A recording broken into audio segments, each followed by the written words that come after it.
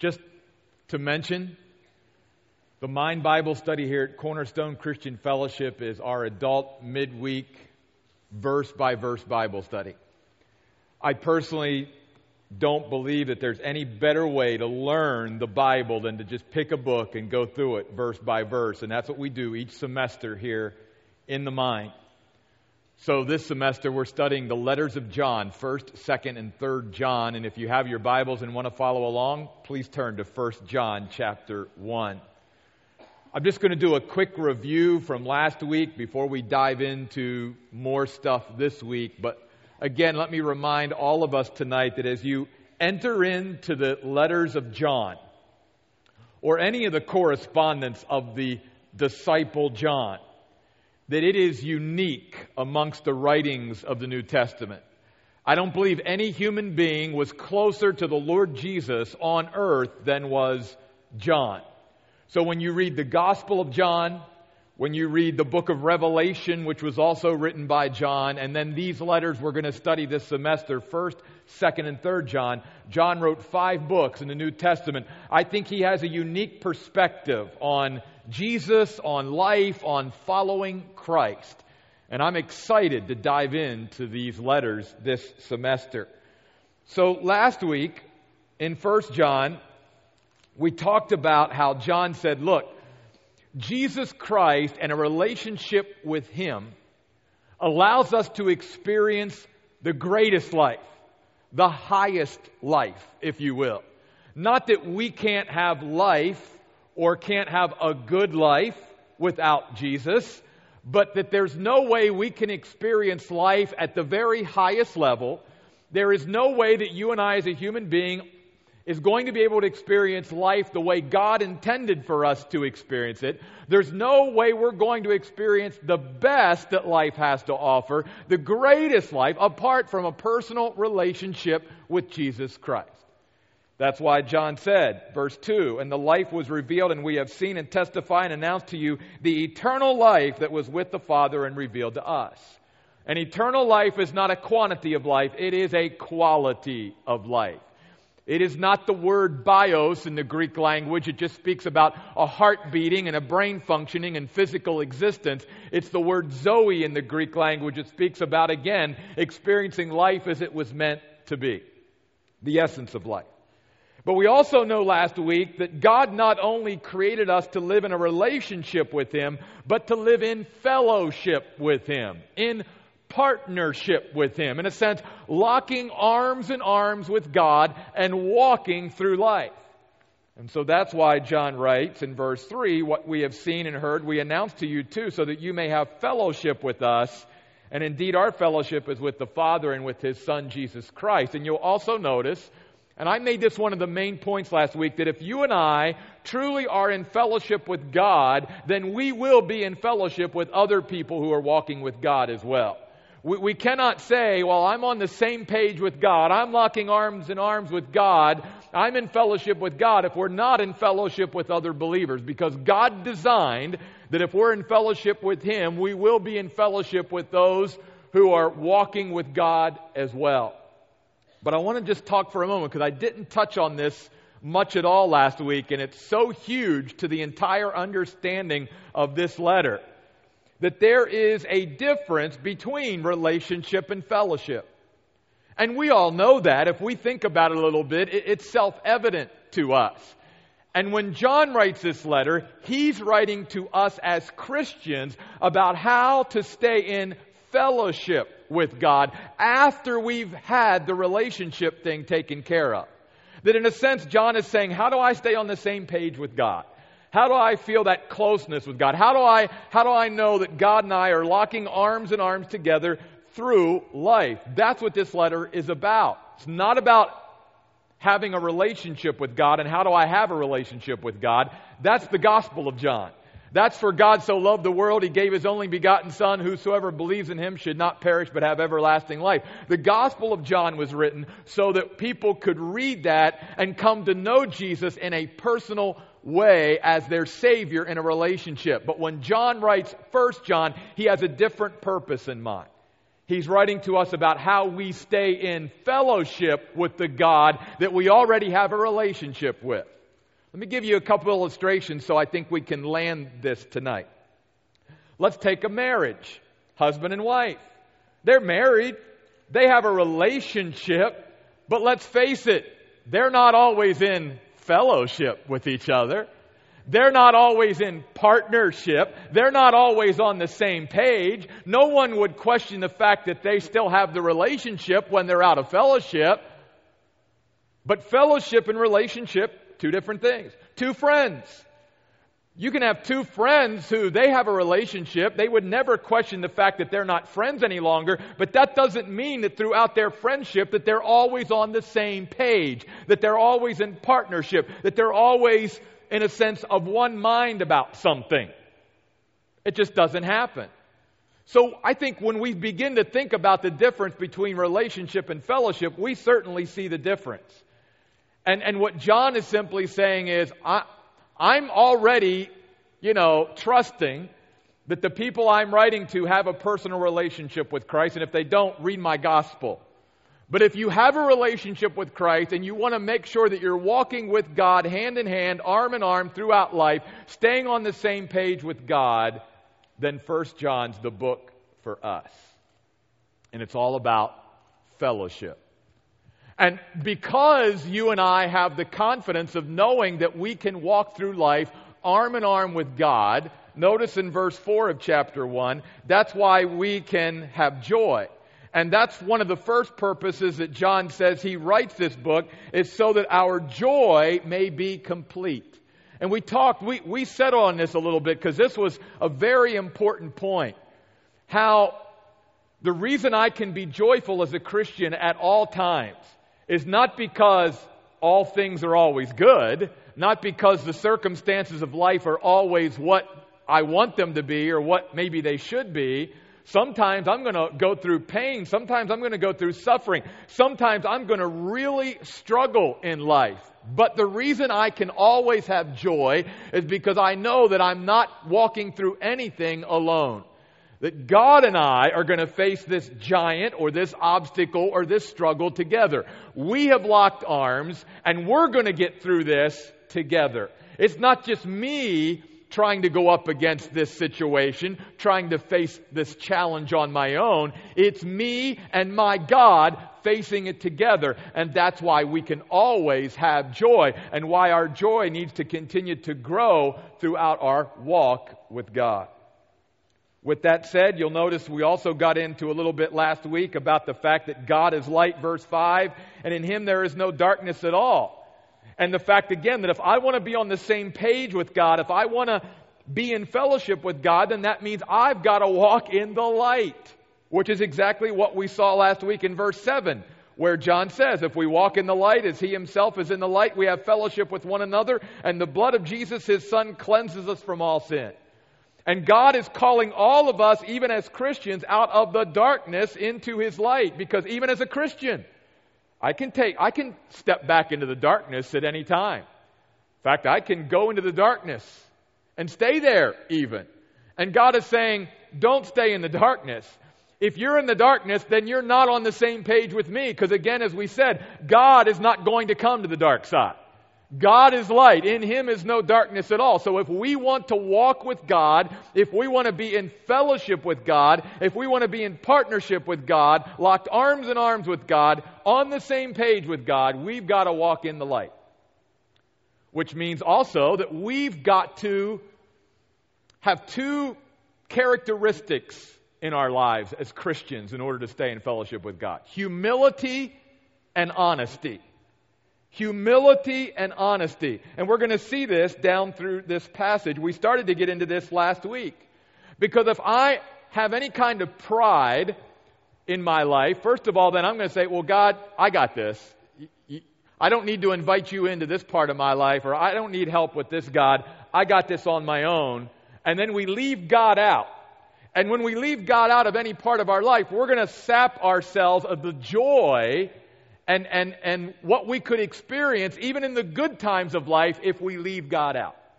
God, see, wants to be invited into everything in my life, every part of my life, everything that I go through, God wants to be a part of. Good and bad. Because if it's even good, God will help me to experience the good at a whole other level from what I could ever experience without God.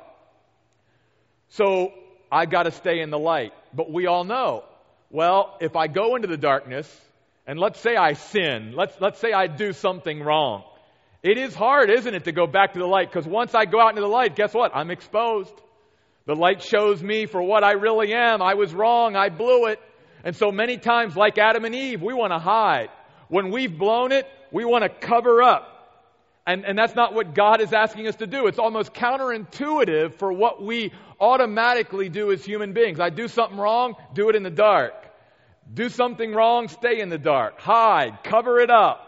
Don't ever confess. Make excuses. Shift the blame to somebody else. And God says, no, you got to understand something, child. That I love you.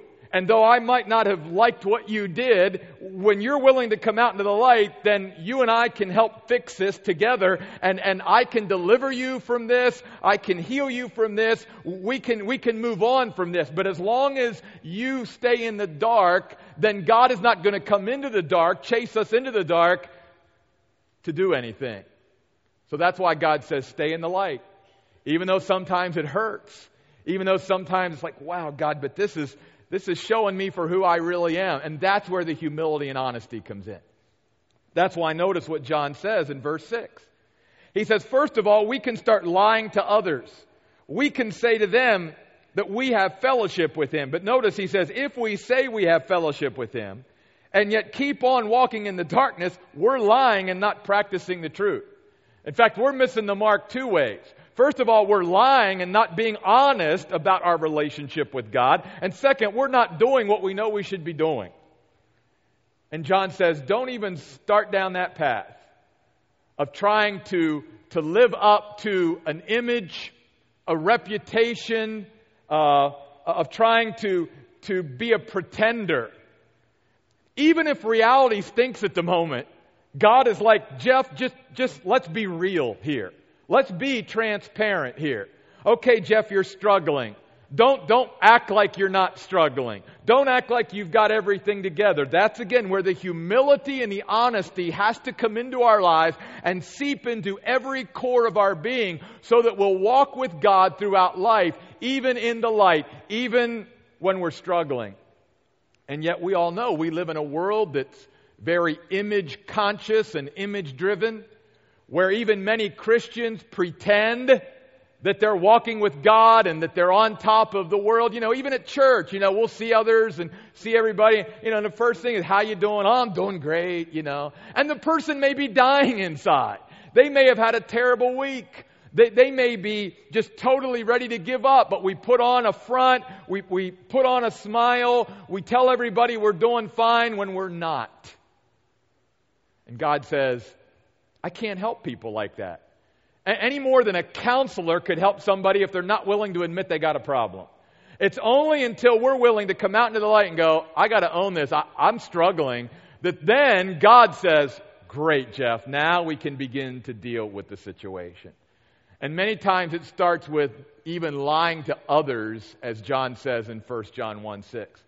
One of the statements I want to share with you tonight, I'm going to repeat it because it's pretty important to me, and I hope it will be to you, that many people, even Christians, spend so much energy on pretending that they have no energy left for living. Let me repeat that. Many people spend so much energy on keeping up pretenses, on keeping up an image, a reputation, that they have no energy left for living. And God says, don't pretend. Don't try to keep up some kind of image or reputation. I know what's really going on anyway. I'm God. I know everything.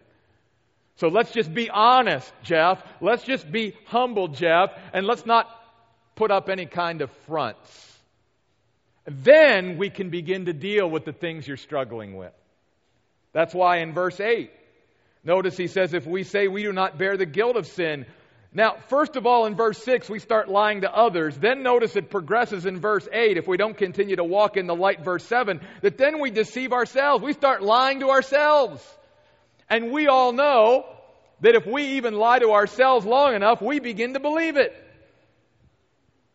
That's why we see people many times on television and the news that we know are lying, but they've told themselves those lies long enough that they actually look convincing on television. Because that's the way it is. When you and I tell ourselves lies, or we hear other people tell us lies long enough, we can begin to believe that the lie is the truth. And the worst kind of deception is self-deception. So in verse 8, John says we can get to the point where, again, we want to pretend like everything's okay. So, hey, I'm okay, got no guilt, no blood on these hands, doing everything fine, no struggles. Me and God are like that. We're walking, never been stronger Christian, never been in better fellowship with God, and we could be far away from God at the moment. And so notice, John says, if that be the case, the truth is not in us. Doesn't mean we don't have a relationship with God. Doesn't mean we don't know the truth. If you study that phrase, what it simply means is that the truth of God that is in us isn't bringing to pass the intention of the truth of God, which is right behavior, which is honesty and humility before God. In other words, we know the truth up here, we know what the Bible says, but it's not bringing us to the point where it should. We're not letting it work itself out, if you will, and bringing us to where God would have us to be. That's what he means. That's why many people have looked at this passage, and some even have concluded, well, this passage isn't written to Christians, this is written to people who don't even know God. I'll give you one proof. And there are many here, but just for the sake of time, I'll give you one proof, solid proof, that John was writing to fellow Christians. Notice how many times he uses the word we down through this passage. Does anybody doubt that the Apostle John had a relationship with Jesus Christ? I don't think so. I think most people would say, hey, John, he knew the Lord. He had a relationship. And yet notice, it is John who includes himself when he says in verse 6, if we say, verse 7, if we walk, verse 8, if we say, and then in verse 9, but if we confess our sins. And he's including himself as a already believer in Jesus Christ in the struggle of being honest and humble before God and not pretending like everything's okay. The disciples knew what that was like. Remember, they were the guys like even Peter who said, oh, Lord, I got your back. I'm strong, Lord. Man, nobody's going to take you on my watch, and I'm not going to ever deny you. And Jesus turned to him and says, Peter, you need to learn a little humility.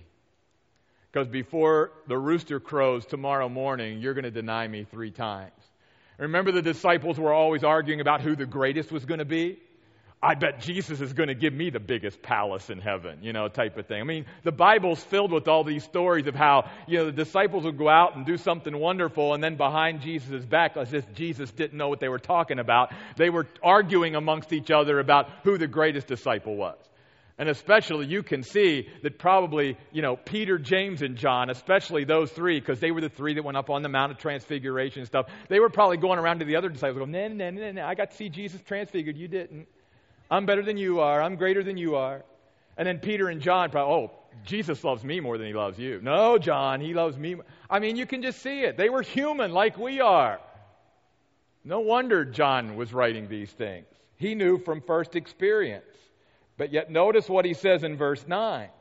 If we are willing to confess our sins, Jesus is faithful and righteous to forgive us of our sins and to cleanse us from all unrighteousness. Now, again, many Christians even have a misunderstanding of this because they'll say, well, wait a minute. When I accepted Jesus Christ as my Savior, did He not forgive me of my sins? Why do I have to confess? Because, again, we're talking about fellowship, not relationship. I'm not confessing my sins to my God at this point in my life to have a relationship with Him. What I'm doing is I'm agreeing with God. That's what the word confess means, to just agree with God that what it is what it is, and say, you're right, God, I was wrong. You're right, God, that was a bad thought. God, I should have never treated that person like that. I should have never said that, God. I was wrong. And let's also remember this. Many times, even as Christians, we condense sin into one category. That I've done something that I shouldn't do. And that's the only way we think about sin. Sin in the Bible is also not doing what I should do. See, we always think of the sins of commission, the things that I've done that I shouldn't do, but we very rarely focus on the things that we should be doing, that God has said, please do this, and we just don't bother.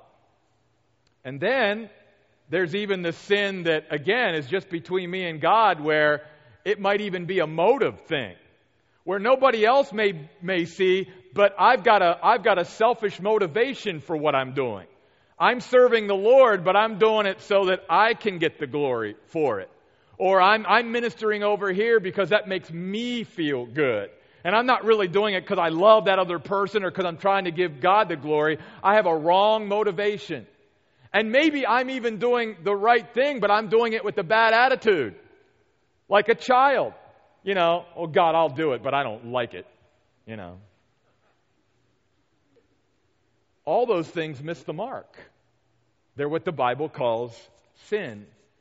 And all the Bible is saying, all God is saying is when His Holy Spirit convicts us, when our conscience pricks our heart, whenever we know we've done wrong, that we just say, you're right, God. And then the fellowship can be restored. You see, it's like we say, it's like an elephant in the room. It's like tension that's there in a relationship and everybody knows it, but nobody's willing to deal with it. The same thing is true in our spiritual relationship with God. Nothing is going to happen with that relationship, but the fellowship's not going to be restored until somebody in that room owns up to what they've done and how they've hurt the other person or what they've done. And you and I all know that because we've all navigated relationships where we had a friend or a family member or somebody who did something either to us or somebody else. Nobody was willing to deal with it or say anything about it. We all either were forced to get together or something brought us together, and everybody knows there's an elephant there in the room and nobody wants to bring it up because it's only going to cause, a big blow up or problems, or else we just dance around it. We just pretend like it never happened. And yet we all know that when we do that, there's never really that ease. There's never the freedom. There's never the kind of attitude and the kind of environment that God wants, both in our relationships with each other and especially in our relationship with Him. He doesn't want those elephants to continue to exist in the room. So all He says to us is, Jeff, in order to restore your fellowship to me, just own up to it. And all you have to do, Jeff, is just confess it and then we're okay. But if you don't, then that fellowship, you and I aren't going to be on the same page. Any more than you and I and another human being cannot be on the same page if, say, they've hurt us deeply and they don't even acknowledge that they've ever done anything to us. We may coexist in the room together. We may be cousins. We may be brothers and sisters. We may be spouses. But we all know there's tension there. We all know that until somebody is the big enough person to be able to deal with that and get it out in the open and deal with it, that tension and that elephant is going to stay in the room. And that's exactly what happens to even Christians. Sometimes for weeks with God, sometimes for months with God, sometimes tragically for years with God, not because they don't have a relationship with God, but because that fellowship never is quite the same, because they're just simply not willing to say, you know what, God? I blew it. And then God says, thank you, Jeff. Now let's fix it. Let's move on. And that's what verse 9 is all about. Folks, let me just say this too about relationship and fellowship, because a lot of people get this mixed up even in the Bible. I'll use myself as an illustration of this. Almost 48 years ago now, I know it's very surprising to many of you that I'm that old, but almost 48 years ago, I was born as the son into the Royce family. I became the son of Bob and Shirley Royce. Relationship was established. I am their son because I was born into their family. There's not anything I've ever been able to do or could do in 48 years and never will be able to do in all my lifetime to not be their son. I just am, because they're my parents and I was born their son, and that's the relationship that's established. Folks, when you accept Jesus Christ as your Savior, the Bible says you are born into the family of God.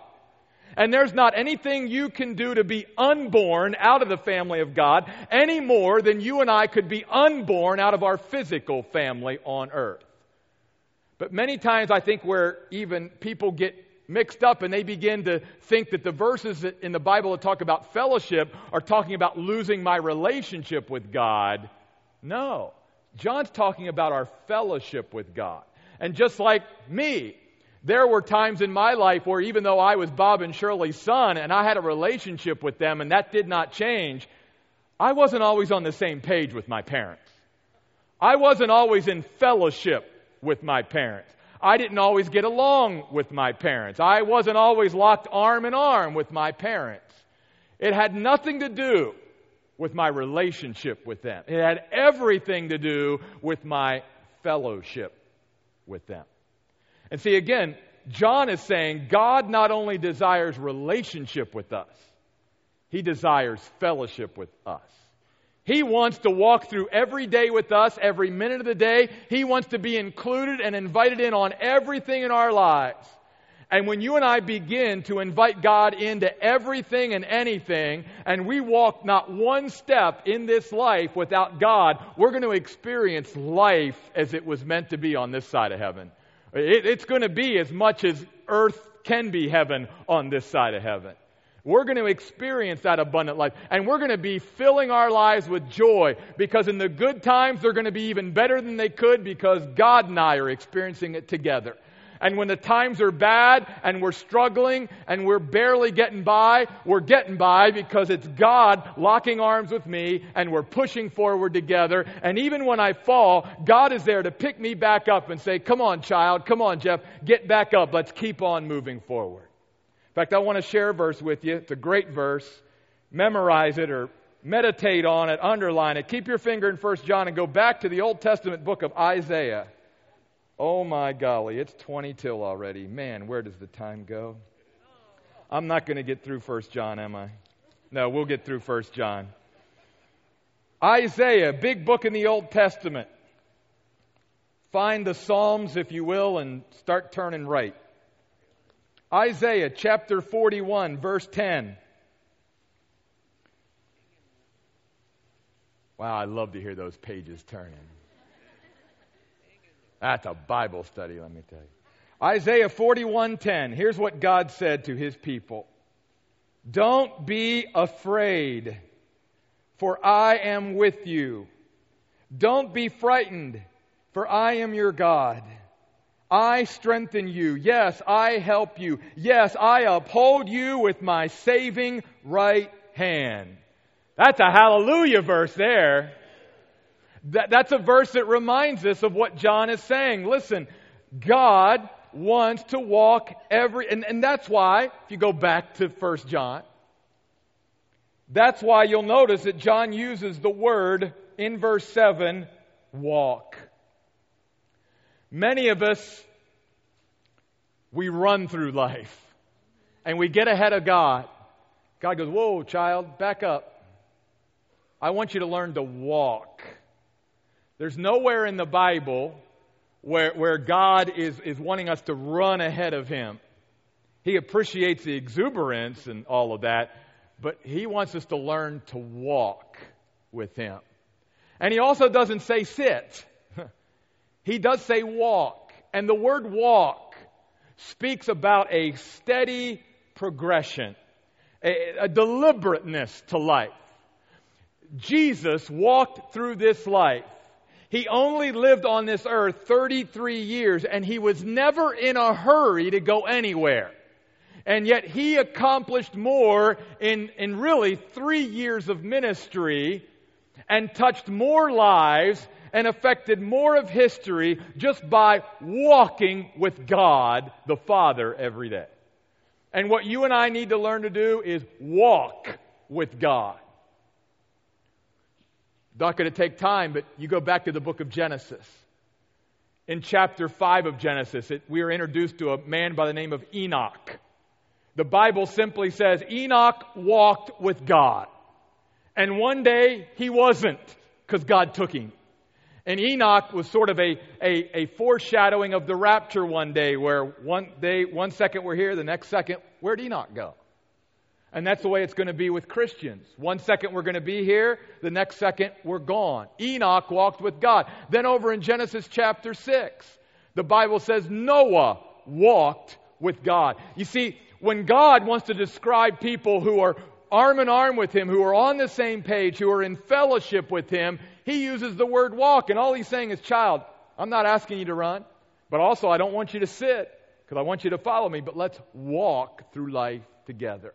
Every step of the way, let's be steady, but let's be deliberate, and let's just continue to make progress.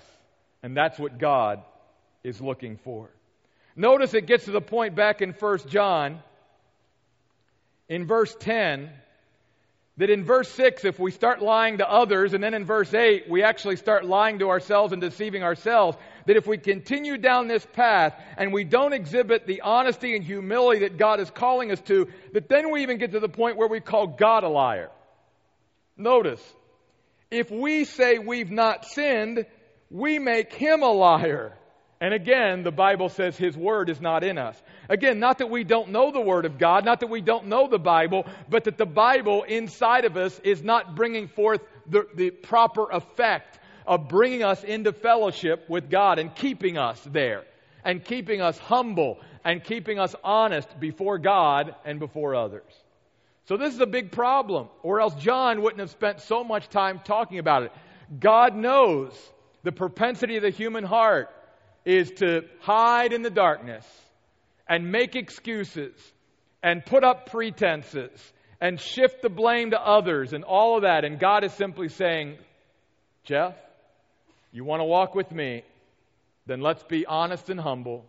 And when you make a mistake, take responsibility for it, own up to it. I'll help you get over it, and then let's move on. But don't sit there trying to pretend like it didn't happen. Don't sit there and try to act like everything's okay when everything's not okay. God is calling us to reality. God is calling us to transparency. And if the world ever needed real, transparent people, it's today. Because we can say in our culture all we want to about we are living in the age of reality television. Folks, that ain't reality. Well, maybe it's not reality. Much of what we see, much of what we hear, much of what we experience is fake. It's pretend. It's keeping up an image. It's keeping up a reputation. In fact, many people begin to crumble under that. Again, because it takes so much energy to try to be something that I'm really not, that eventually the weight of that is going to crush me. And God says, child, I don't want you to live one day like that. Just be real. Just be yourself. Relax with who I've made you and who you are before me, and let's start walking through this life, facing life together. And then chapter 2. He says, my little children, speaking as a spiritual father or mentor to the folks he's writing to. I am writing these things to you so that you may not sin. Whoa. John, what in the world are you talking about? Here's where the balance comes. Here's where we as Christians have to keep the tension. We always want to let go of the tension, but there's times where we need to keep things in tension because it's the only way to keep it right. Certainly the Bible teaches, well, wait a minute, I'm never going to be perfect on this side of heaven. I'm going to sin even as a Christian because when I become a Christian, God doesn't eradicate my old nature. God doesn't take my old nature away from me. So even when I am a Christian, I can still sin. I still have the capacity to sin, yes. But that doesn't mean that I need to approach every day as if, well, because I know I'm going to sin, I'm just going to not restrain myself and just go for it and be a sinner. And just resolve myself to the fact that, well, because I know I'm not going to be perfect and I'm going to sin and commit acts of sin, then I'm just going to sort of throw up my hands and just... And God says, no. Somewhere between that extreme of just saying, well, it's just the way I am, it's just the way God made me, and never allowing God to change us to be like Jesus, and, I don't sin because I'm a Christian. Somewhere in the middle there is the right balance or tension. And what we have to do is really completely, if we're going to stay in fellowship with God and walk in the light as God is in the light, we really do have to change our perspective concerning sin and the domination and mastery that sin has over us. And instead of even as many Christians like saying, well, I just struggled with this for so many years, I'm just going to resolve myself to the fact that that's the way I'm going to be the rest of my life. God says, no. If you're a child of mine, and you have the Holy Spirit living within you, and you have access to the Bible and the church and to other Christians and to all this, child, you can overcome that. You can. Don't wake up every day and say, I can't. Be honest maybe and say, I won't, but don't say I can't, because the Bible says I can do all things through Christ who strengthens me. And John is saying, I'm writing this to you so that every day, Jeff Royce, when you get up, don't get up on the day and already be defeated before you even get started. Don't wake up with the attitude of, well, I know I'm going to sin today, so just be who I am and just whatever. No, John says the proper way to wake up and face the day is with the attitude of, with God, I know I can gain victory over this. I know I can make progress in this area that's been holding me down. I know whatever hurt, hang up, or habit has been breaking my fellowship with God, that God is going to enable me to get a handle on that and to get mastery over that and eventually to get victory over that. And if we approach each day that way, with that attitude rather than with a defeatist attitude, then God says it's going to go much better.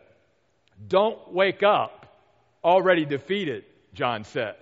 Wake up knowing that the power that God gives us as His children is able to help us to overcome the things that keep breaking our fellowship with God. In fact, I want to show you a couple verses that reinforces this.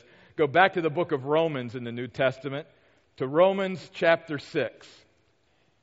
Paul talking to Christians in Romans chapter 6, verse 6. Romans 6, verse 6, Paul says, we know that our old man was crucified with Him so that the body of sin, notice, would no longer dominate us. See, sin should not dominate the Christian. It doesn't mean that the Christian won't sin. The Christian, you and I will commit acts of sin. But God never wants His children to be dominated by sin. He wants His children to be dominated by the Spirit. Notice he says, so that we would no longer be enslaved to sin. For someone who has died has been freed from sin. Go up to verse 12, the same chapter. Therefore, do not let sin reign in your mortal body so that you obey its desires.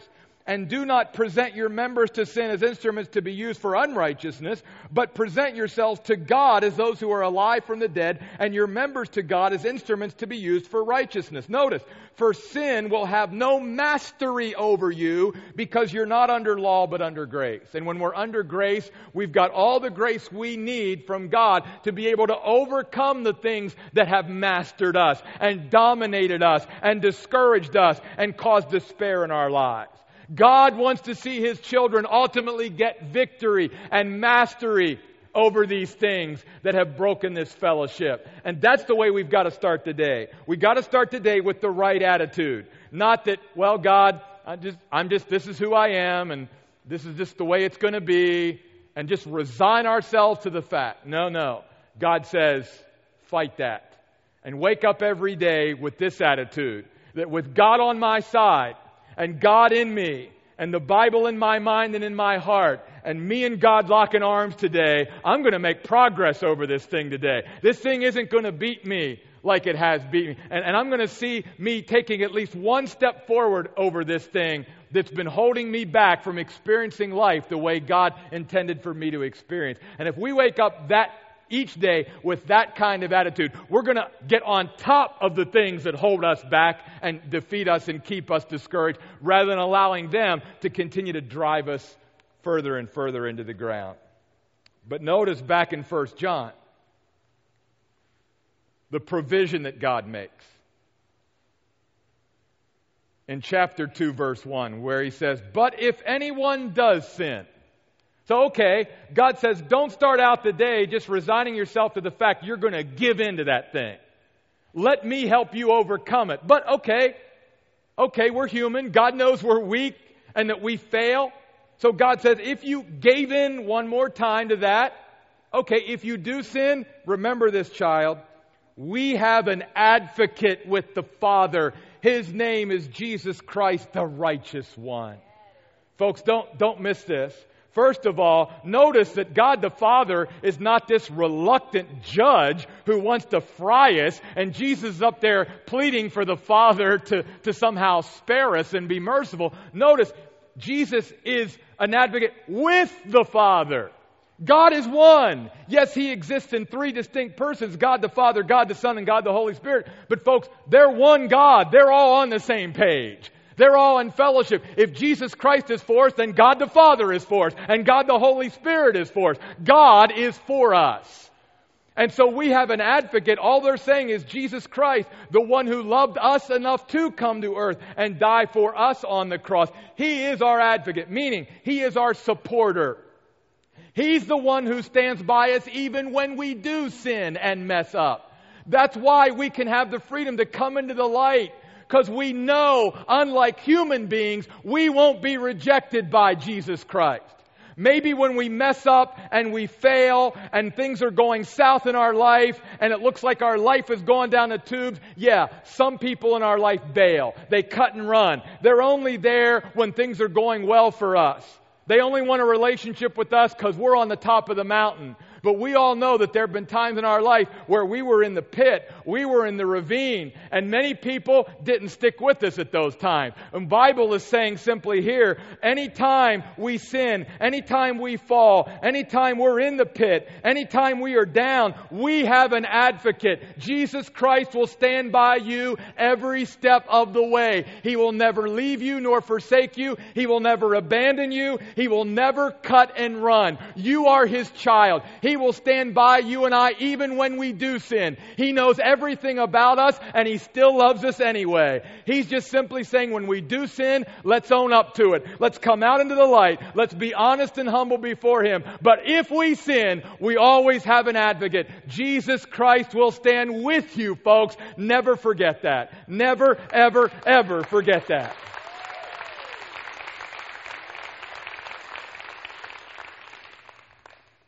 One more, and then we'll close. Verse 2 of chapter 2. And besides being our advocate, He is also our atoning sacrifice for our sins. And I'm just going to leave it there, and I'll start after that next week. Atoning sacrifice. What's atonement? It's a biblical word. What's it all about? I'm simply going to explain it, marvel at it, and then we'll close in prayer and allow you folks to leave tonight and maybe get out there and mingle with one another. The Bible teaches that the thing that follows sin is death. Stay with me. The thing that follows sin is always death. Death in its essence simply means separation. So that if we're talking about physical death, it is the separation of the material part of us from the immaterial. We're separated when we physically die. But the Bible not only says that death follows sin from a physical standpoint, that's why all human beings will eventually die. Nobody will cheat death because we've all sinned. But the Bible says that if I don't have Christ in my life, if He's not the atoning sacrifice, that I can also experience spiritual death and be eternally separated from God. And the one who bridges the chasm, if you will, who bridges the great divide between God and me when I have sinned, is Jesus Christ. He is the mediator. His cross, in a sense, is the bridge between me and God. That's how much He loved us. He's not only the one who stands behind us and by us every step of the way, but He's the one that made this all possible to begin with. He's the one that left the glories of heaven, took on human flesh, went to the cross, suffered and died for us, so that His life and His righteousness and His cross and His blood could be that bridge that established a relationship between the holy God that we sang about, who never made any mistakes, never sinned, and you and I who are sinners. Paul said it this way in 2 Corinthians 5:21, that He who knew no sin became sin for us, that we might be made the righteousness of God in Him. And all I can say to that is, amen. Thank you, Jesus. Thank you, Jesus. I'll leave you with this thought. The Bible says in 1 John 2:2 that Jesus Christ was righteous enough and powerful enough that if every person that ever was born wanted to have a relationship with God, they could. That's how sufficient His atoning sacrifice was.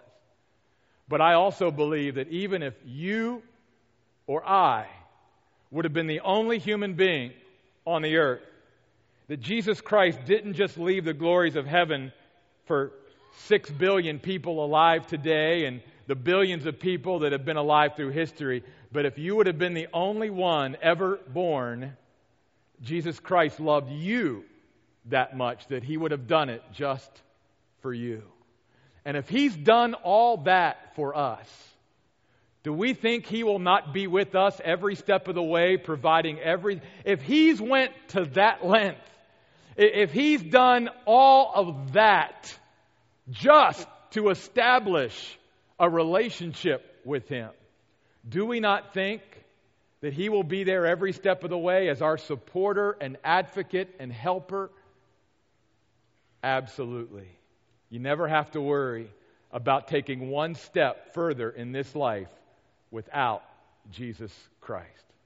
Go this week, walk this week with Jesus like you never have before. Hey, a couple of announcements. First of all, any of you that can stay for the Mind Mingle, we would love for you to stay. And who is this lovely gal coming here? Oh, it's my wife. Oh, thank you. Yeah, children's programming, though, ends at 8. So if you have children, pick them up, okay? Hey, listen, don't forget, too, about the Men's Presents this coming Friday night. There's going to be guys out there if you would like tickets to that. A great night for the family. Don't forget the rummage sale. If you can help us out with that in September, sign up for that. And hopefully, many of you can stay and hang out with us tonight. Let's close in a word of prayer. God, thank you. Thank you for loving us so much that you not only want a relationship with us, you want a fellowship with us. You want to partner with us. You want to walk with us every step of the way through life. You want to help us experience life on a whole other level than we've ever experienced before. And God, I'm just going to pray tonight that all of us here at the Mind tonight would just invite you in like never before into every aspect of our lives. Whatever it is, no matter how small, no matter how big, no matter whether it's good, no matter whether it's awful, that God, we will invite you into every aspect of our lives and we will experience you, Lord, at every level of our lives, every step of the way. And God, our life will become even sweeter from here on out, because God, what we're doing with you, and we're not doing anything without you. God, thank you for your encouragement tonight. We pray in Jesus' name. Amen. Guys, I love you. Have a great week. See you next week.